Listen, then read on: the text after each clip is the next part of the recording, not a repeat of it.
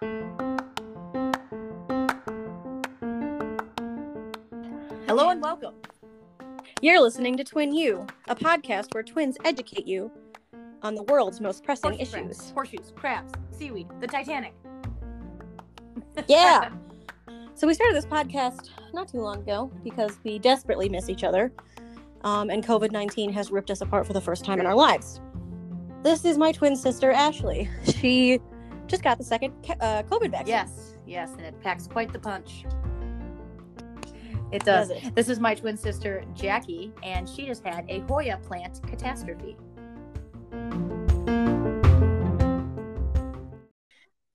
Okay, so Jackie, No. Would you mind just one more time for me breathing heavily into the microphone? Oh, all right. Like, what Jesus. are you doing? Are you wrestling with something? My phone's on the damn charger, and I had to put it back on the charger because for some reason It sounds it like didn't you work. placed your phone in an Easter basket, and you've pulled the cellophane aside, and you just breathed into the Easter basket a few times. You are the absolute worst today. Okay, so tell me about your day. I know you're dying to tell me about your Hoya catastrophe. I am befuddled. I come into my room, I've got my glass of wine, I'm ready to record, everything's fine. I'd look over because I'm misting my plants while I wait, and because you always take 1,000 years. So I've got my mister, everything's fine, and I looked up to check out my new leaves on my paradise palm, which now we have 3. So that's pretty great. And then I looked up and saw an entire vine of my Crimson Princess Hoya had withered away to this brown, hanging, crispy nothing. A nightmare. A nightmare. A true nightmare.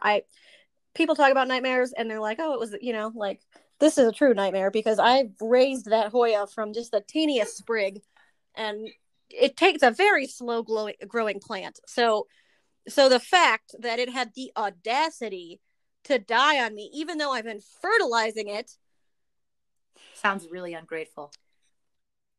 I'm actually not mad at the Hoya. It's probably just too close to the window. Are you kidding? An entire...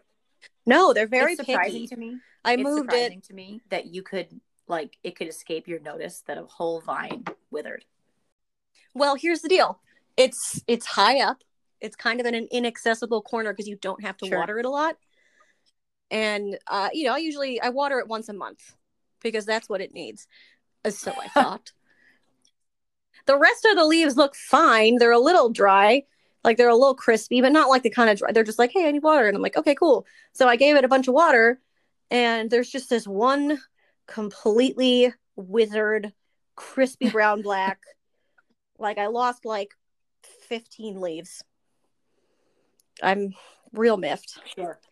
So I'm drinking extra wine tonight to grieve the loss of my Crimson Princess. So is it just part of the plant that's dead, or is the whole thing dead? Yeah, it has I want to say 8 really long, healthy lines of leaves. Out? Don't invalidate my struggles. I just don't I guess my confusion is there's 7 left. Yeah, but I don't know why that happened. So what if it gets the rest? Well, just put it away from the window. Put it put it on a nice pillow or something. They're immune to human charms. Maybe you can fix it a snack. I don't know. I did fix it a snack, although I just watered it with non-fertilized water. Maybe it's getting too much. I don't know.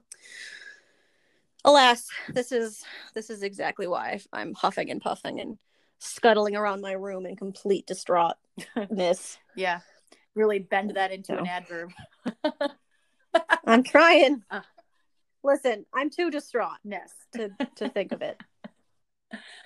Yeah. So I've had that plant for a year and a half, and it's been in prime condition. That being said, some plants lose some of their leaves when it's cold outside. It does happen, but not usually like that. Right. We got to be careful about that. So, how are you? Well, Taylor and I, as you know, have been renovating the house, and we got an offer in it, and then this butthole says after he places the offer during the inspection, he didn't realize that the house was I don't know. His exact words, I guess, were, "I'm having a hard time finding a house that isn't used." I'm like, bro, you went to a house that was built in 1870 and expected for it to not look used? What a dildo. Yeah, so he's a nerd. He backed out. And we had 2 other offers on the table because everyone loved it. Went to so many showings. So one of the other offers accepted, and they're under contract now, and they come for their inspection on Friday. I just talked to the realtor actually a few minutes ago, the realtor, and she said that nothing big came up on the inspection, so it shouldn't come up again. So it was just that he just wanted to kind of get out of it because I guess he's looking for a new house after all. He doesn't want an older house. But he realized, and he was just trying to blame it on someone besides his own realization. Pretty much. He didn't even tell his listing agent that was going on. He just went to the lawyer and like ghosted his agent, basically. Yeah, but other stuff that's happening. I don't know if I told you this, but SUNYAC has just voted, and it is very official. We are playing conference games this year. Yay! Yeah. So I told the girls they can't take that away from you. That's official. It took a long time to get that vote, so now you know. You're playing conference games. Yay, that's great. It's huge. The team really needed it. You know how it is to be in college. It's already hard enough to find yourself and stuff like that. And a lot of these student athletes, they put so much of their identity into being an athlete as well. And to lose that. Your sympathy for their plights absolutely astounds me. Yeah, it's like during the pandemic when we first shut down, you know, everyone was sad, and someone puts like a tweet out, and Taylor like always made fun of me with it. I was like, yeah, people are dying everywhere, but think of the seniors. Oh, so it's got to be in perspective. You know, I'm happy to get that back to them. We're having a good time in practice, and it's been really positive. Oh, good. So your team is coming together. A good job. Well, that's very nice. Taylor, how are you? I'm doing all right. I'm pretty tired. I've had a long day. Yeah. I got up before 11 today, so you know how that is. Sure. Yeah. Yeah. I'm chilling. She's having some wine. Yeah. Ooh, what kind? Classic Tay. Yep. It's the Pinot Noir from the Oregon Valley, or the Willamette Valley. Sounds good. Very good. It's Taylor's favorite region of wine. Yep. Oh, well, that's so cute to me for some reason. Yes, it would be nice to go anywhere that wasn't Vermont. A state that's not 50 miles wide. It is 90 miles at its widest point, and that is basically touching New Hampshire. And it is 130 miles long. So what about I feel like I'm trapped on a Cheez-It. Yeah. It's a beautiful place to live, and I'm grateful I'm not trapped in somewhere I hate to live. But I am starting to boil alive like a frog in a pot. It's sad that people boil lobsters alive. It's so sad. Then you hear about things like people like falling into manhole covers into like steaming hot water and then boiling alive, and you're like, that is horrible. But think about the fact that you're saying this is absolutely horrible, and you do it for like dinner. And they're like, it's not screaming, it's the air escaping its shell. Oh yeah, no, it's not real. Is that how lobsters they got scream? It. I am a believer that they just actually scream. Oh my god. Life is an abysmal pit. Please tell me something interesting. Jackie, I've got something good for you this week. Do you? Oh, so everybody knows, because I talked for 1,000 years last week. Now Ashley's going to talk for 1,001 years. I'm going to talk for more like 999 years. I hope this is enough content for the amount of time I need to take up, but this is a relatively mysterious topic. Interesting. Is it creepy? I wouldn't say it's creepy. I'd say it's historical and what am I thinking? What's the word? Anthropological. But it's very it's cool. You've hooked my interest. What I want to talk about today is called the Antikythera mechanism. So it's called the Antikythera mechanism. It's Greek. Antikythera mechanism. Right. So it's okay. It's spelled Antikythera, Antikythera mechanism. Wow. So many consonants. Well, you know it's Greek. It's funny when my best friend Ange and I, besides you and Taylor, whatever, I have a lot of close friends, but y'all are the closest. Anyway, we went to Greece. Also we were married, so that's why we went. And all of the names for everything was just exclusively consonants and like one vowel at the beginning. Yeah. And the way that English words are written and a Greek word looks completely different.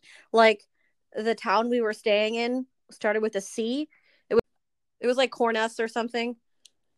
And it was actually in Greek, it was Erkleon with an H. I know. I was like, and we got lost at one point. I was like, I cannot see this. And then we realized, because one of the signs I happened to catch in parentheses below it was the English name. And we were like, what? That's, I guess that brings back the adage, it's all Greek to me. Like, because it's so different. I mean, it's such a different language. Yeah. Crazy that there are other alphabets. Our American-centered minds won't let us believe that. Oh, yeah. It's just like, no, that's right. Not there. So, I'm going to talk to you today about the Antikythera mechanism. So, okay. It's a really, I'm not going to talk about the actual mechanism until we kind of cover how it was discovered, because I believe that the discovery is sort of part of the reason that this whole mechanism has some interest. Oh, okay. So it was discovered by a group of Greek sponge divers, and I guess they were just bopping around diving for sponges off the coast of Greece, near the Antikythera Islands.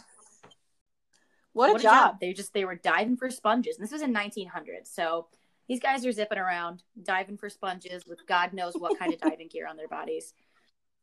Just holding their breath, diving under the water. And they discover this shipwreck. And this was in 1900. So they discover the shipwreck and you're like, holy cow, there is this giant, I mean, it looked very ancient. And at that point, the archaeologists took over and they go down from 1900 to 1902. They remove all of these artifacts. And this was roughly like 45 meters down. So that's like a pretty good distance. It's like 135 feet under the water. And wow. Yeah, so they're discovering all of these artifacts and they were able to date them to roughly 70 to 60 BC. So wait. 70 to 60 BC. That's before Christ. Right. So we're talking like also Greek, after like old school Greek 60 to 70 BC. Okay. Like ancient Greek? Like ancient Greek. Exactly. All right. They said that like 60 to 70 BC, that's how the specific mechanism I'm talking about, that's how they carbon dated it. But some of the other artifacts they found were like maybe even 100 BC, 150 BC. So some of them were even older than that. But, that makes sense, right? So if the ship sunk in 60 to 70 BC, you might expect to see some older artifacts on there too. That's like, my brain is just like a swimming with that. The idea when, like, you're saying mechanism, and I'm like, I don't know, I'm picturing like some national treasure. It kind of is some national treasure. That's actually one of the coolest parts about this discovery. When they discovered this, they were like, this shouldn't exist in this time frame. Nothing in this time frame suggests that an artifact that's carbon dated to be this old should have this level of complexity. So they discover this and they're like, what is this? It's been under the sea for 2,000 years. And they unearthed so many other artifacts. They were like, okay, we'll kind of deal with this later. Clearly it's some kind of like geared system, but they couldn't tell exactly what was going on. It kind of sat vacant for a long time until X-ray technology in the 1970s and 90s. Whoa. I know, such a long time. I mean, you're talking this sat for like 70 years. Well, it's nothing compared to the 2,000 years. Yeah, right. So you're thinking like 2,000 years underwater and then 70 years above water after it sunk. And they finally are able to use this X-ray technology to take some pictures of what's inside. And it's a box. So I'm describing that now. So picture it about 6 inches wide, 13.1 centimeters. And it's enclosed in this kind of like wooden box. Like picture a mantle clock. Oh, okay. So instead of minutes, though, it was discovered that its hands traced celestial time. Ooh. Yeah, I knew that would pique your interest. So in, these really rudimentary X-ray images, they discovered that this device was able to replicate, the way they said it, was the motions of the heavens. And if you could hold it in your hand, it could track the sun, moon, and all of the visible planets at the time in Greece. So, how would someone build such a thing? That's the crazy, mysterious thing.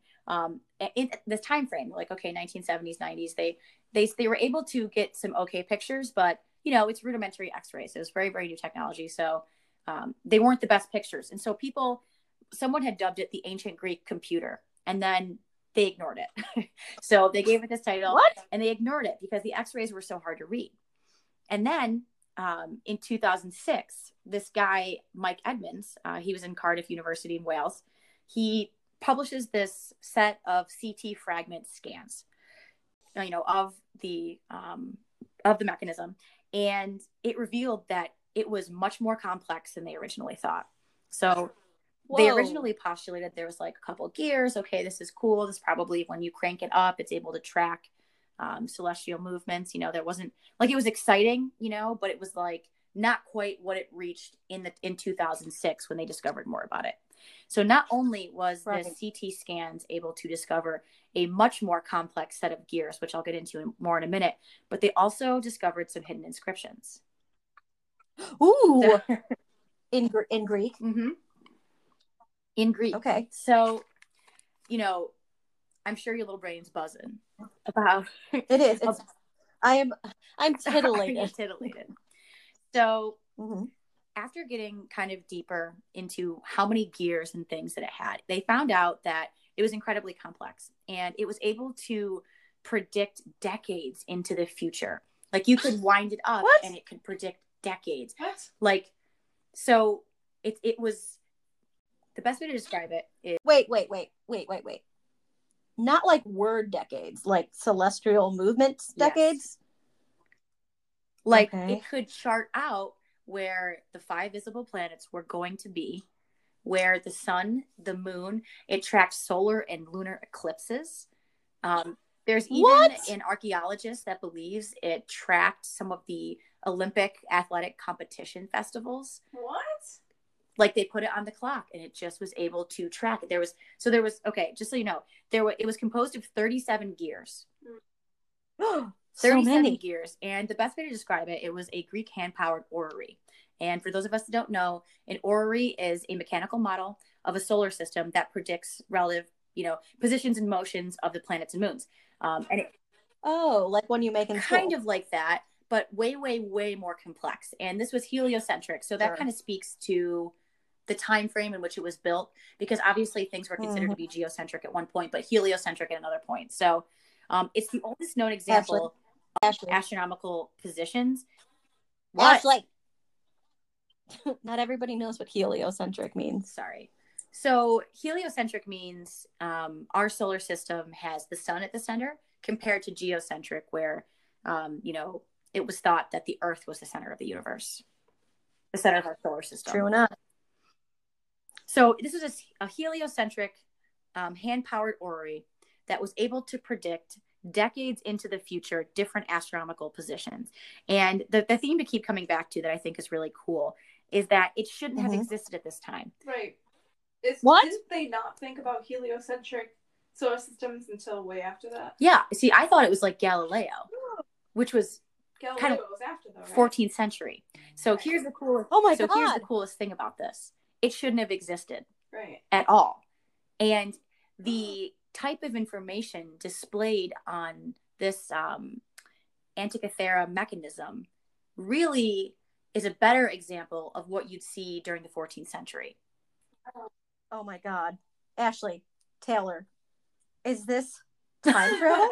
I don't know, but there's like so many other cool things to think about. So it shouldn't have existed. That is so interesting. And actually, if you look back in the history, So this was like I said, like 60, 70 BC.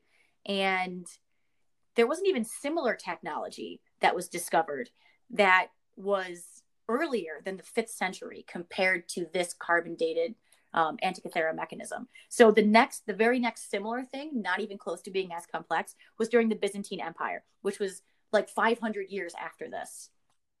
Oh my God. Wait, so okay. Can they carbon date the ship when it sunk? Because like, I guess it's possible that an old ass ship lasted a really long time, and then somebody tried to somebody from the 14th century tried to like use it. Well, they're talking about the actual mechanism was carbon dated, not the ship. Oh my God. Taylor goes, maybe Jesus made it. It could have been Jesus. It's weird to think that there were people living before, quote unquote, Jesus. Yeah. Isn't that weird? For so long. That is weird. I kind of mentioned that these CT scans came up and they gave they shined a pretty bright light on how complex the actual mechanism was. It would actually, I think it would blow your mind how many dials and hands and, different circle trajectories were etched into this thing. Wait, can I look it up? Do we have time? Look it up. Oh wow, it came up right away. It was like these letters only belong to one thing. Wow. I don't know. I kind of want to describe this a little more because I just find it so fascinating that something like this could, tell me all the details. Possibly exist. Oh. Okay, so they didn't like take it up. They couldn't. You can't like take it apart. The CT scan showed all of it. Oh, hold on. I'm gonna look at the images on the. So they made like reconstructed ones. Oh my God, that's wild. So I'm going to go into the description now for people who are listening.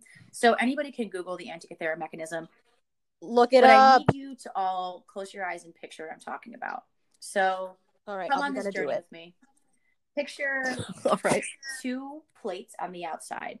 And inside, there's a 2-dial system on the back with a pin that follows a spiral groove. So spiraling toward the outside or spiraling toward the inside. There is one hand for the sun, the moon, and the 5 visible planets, including Mercury, Venus, Mars, Jupiter, and Saturn. The inscription that they found explained which stars rose and set on particular days and the timing of the solar and lunar eclipses. So you could crank this up and it would accurately predict through all of these gears and dials and hands where all of these things would be, proportionally in their units that they use to measure it, like, hands on a clock and minutes, where they would be decades in advance. Yes, Taylor. But you said it was hand cranked, right? Hand cranked. Okay, so if it wasn't automatic, like... You can wind it up. It's got a spring inside. Oh, a spring, okay. Yeah. So you would hand crank, meaning you could wind it up, put tension on a spring, and the tension, as long as as long as the mechanism was calibrated, it would, over time. Well, how would it stay wound for 10 years? The clocks do that. Like, no, but once it's, like, all unwound, like, it would stop, and then it would be all off. Right? You'd have to rewind it. Okay, so there's, like, someone who's, like, the winder, and they're like, oh, shit, I gotta, like, but, like, that's human error, so maybe it's not right. Well, I mean, looking at it, when you are deciphering, like, when the archaeologists are, like, specifically deciphering it, they're saying it was so finely tuned and accurate that when you wind it up, it predicts these things, like, with stunning accuracy for the time period. Have they tried to use the models they've made? Yeah, they said you can put it in your hand and it still tracks. What? Oh, wow. Wait. Where was Atlantis? Was that in Greece? Atlantis was, kind of. I think it's the islands outside of, what is it? These are the sea, Cyprus? Something like that. Oh, that's where I was. Cyprus. Oh, you know what? The most puzzling thing to me about all of this is that there's no other technology that's similar to that actually mimics this level of complexity until the 14th century, which makes absolutely no sense because one of the most, like, in my mind, when I picture, like, artifacts, one of the cultures that is most, like, closely scoured for artifacts is, like, the Greek and Roman culture. So like, how are, if it exists, how are more of those not found? A, and B, how do we not find this before the Byzantine Empire? Because like the Byzantine Empire they're talking about, it's not complex, it's just similar. It's just saying like, here's the same kind of the same kind of technology, but definitely not enough. Yeah, I don't know. It's a conundrum. Well, I just think it's really cool that like this kind of thing could, like, first of all, anything discovered in a shipwreck is fucking cool. Yeah. It's like, so to recap, sponge divers in the 1900s on a breath hold, diving 130 feet down in the ocean, the Mediterranean Sea. They find a really old boat, like 60 to 70 BC. And in the boat, they find the Antikythera mechanism. Okay, so they have the thing. They put it away for like 1,000 years. 1970 comes. And then they look at it, they take some x-rays of it, and they're like, cool, there's some stuff inside. And they put it down. And then in 2006, some dude comes up to it from England, Wales. And then they scan it again. It's got like a bunch of complex gears and all kinds of bric-a-brac inside. The big takeaway being it could predict like a crazy amount of stuff in the future in terms of like celestial events. Exactly. Okay, so who made it? Scientists. But which ones? How do we know? What did the Greeks say? You said there was like Greek words. There was an inscription. It was created by Greek scientists during the Hellenistic period. Okay, so that's 70 to 60 BC-ish. Oh my God. So it's the exact same time as the boat. Yeah, that's what I'm saying. So then how, but if they didn't know, but you're saying, so what I'm also hearing is that heliocentric model did not exist until the 14th century. You might be confused about the, like, when people actually believed in the heliocentric system. And that's important to know because, you know, we're talking about this piece of history completely out of context in the typical thought process that you would have in history. Like, this shouldn't exist during this time period. But there is some, if I can just use the word, retrograde. Because, so this is like 70, 60 BC. This mechanism, you know, references heliocentrism. And then somehow during this Hellenistic period, the science that predicted a heliocentric model was lost. And, you know, during the Middle Ages, before the 14th century, geocentrism was way more widely accepted than heliocentrism, largely in part because like scientific elements supporting heliocentrism were lost. And this is one of them. So like bringing that full circle is extremely cool to me. So it's like this scientific achievement. How is it lost though? Like, how is it not reflected in other Greek teachings or writings or anything like that? Like, how is it not reflected there? There can't just be one thing. Yeah, right? No, or I totally agree with you. But historically speaking, the idea of heliocentrism was brought up like as early as the 3rd century, which is still after this. Okay. Yes. You got to remember, in history, you're only getting bits and pieces of everything. So it's possible that this existed and many more people knew about it, but it wasn't just discovered, you know, in the right way where we could really like decipher the artifacts. That said, you know, it attracted so little attention because it's not like social media existed. You couldn't widespread this information unless it was shipped places.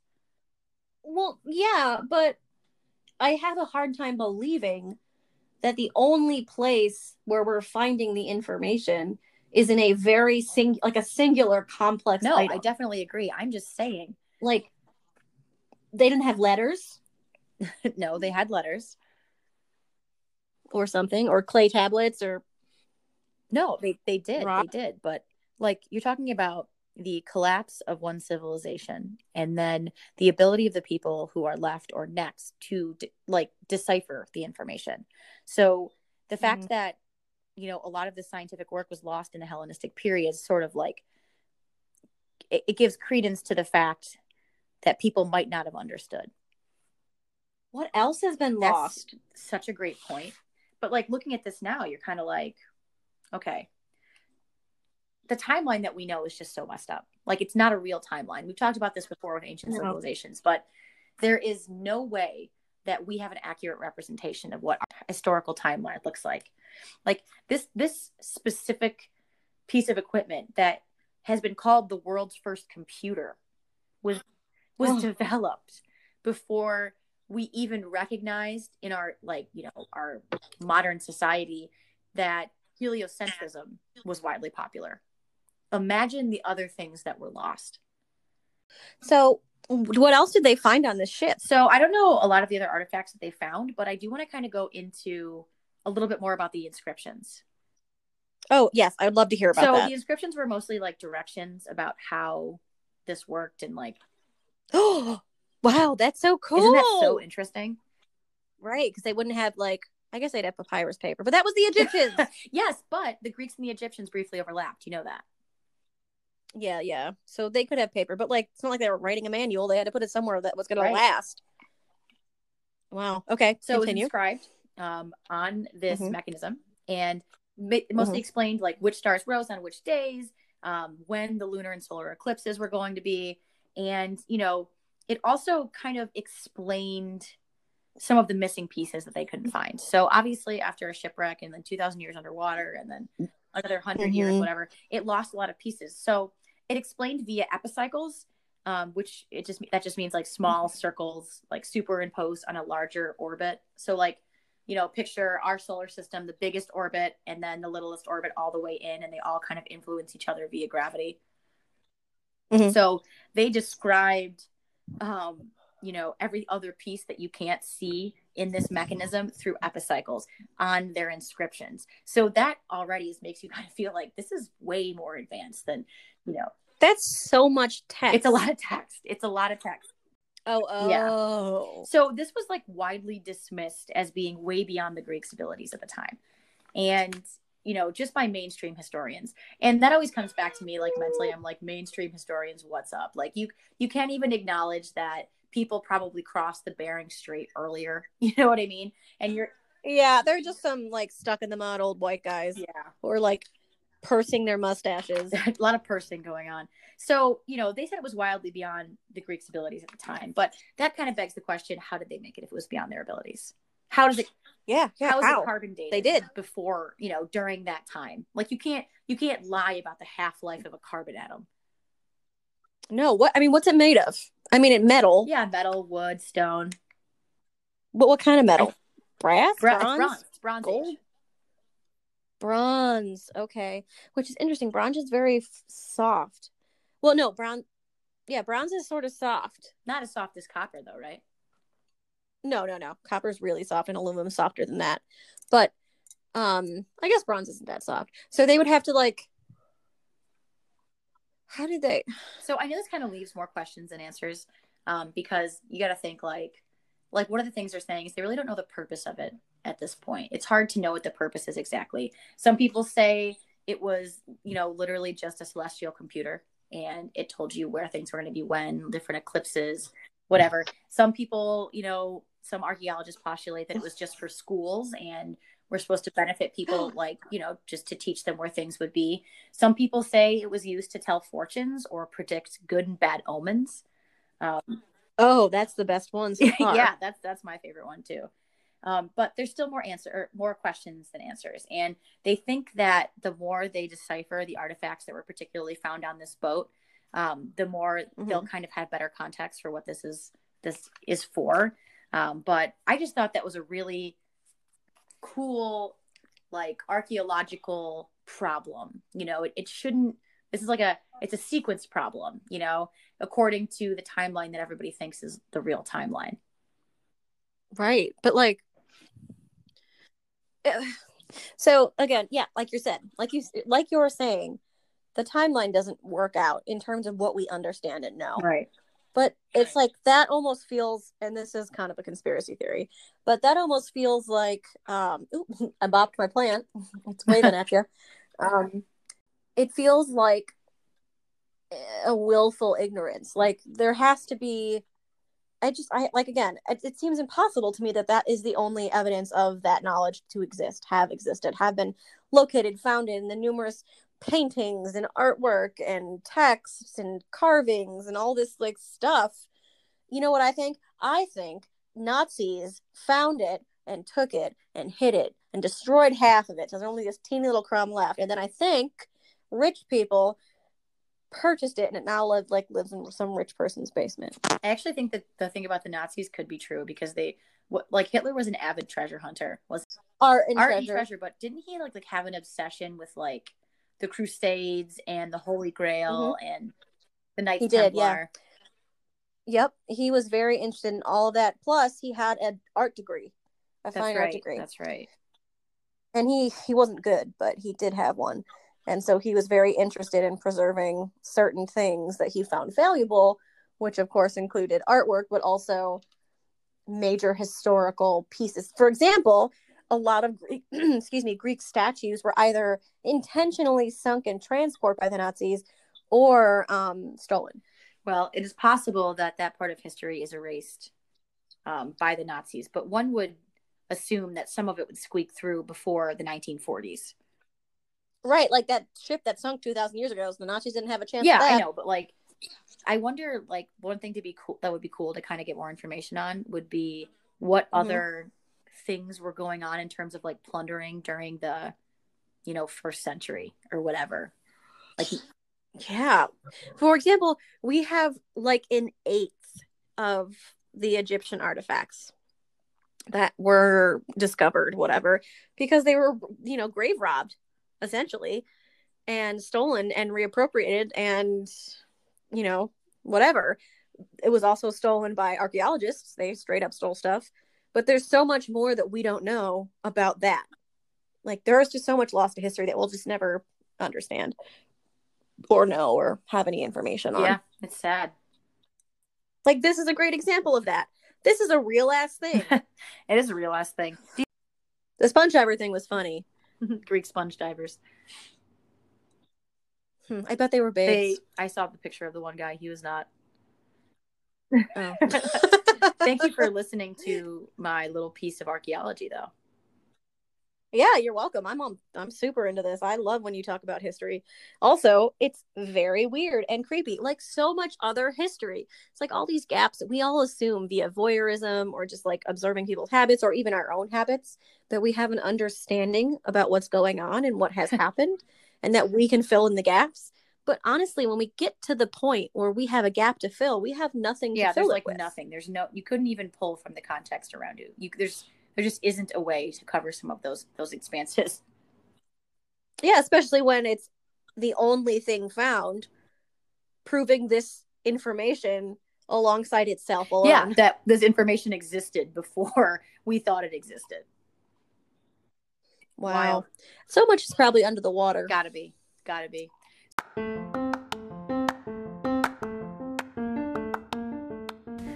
Thank you for listening to episode 10 of Twin You. We'll see you next week.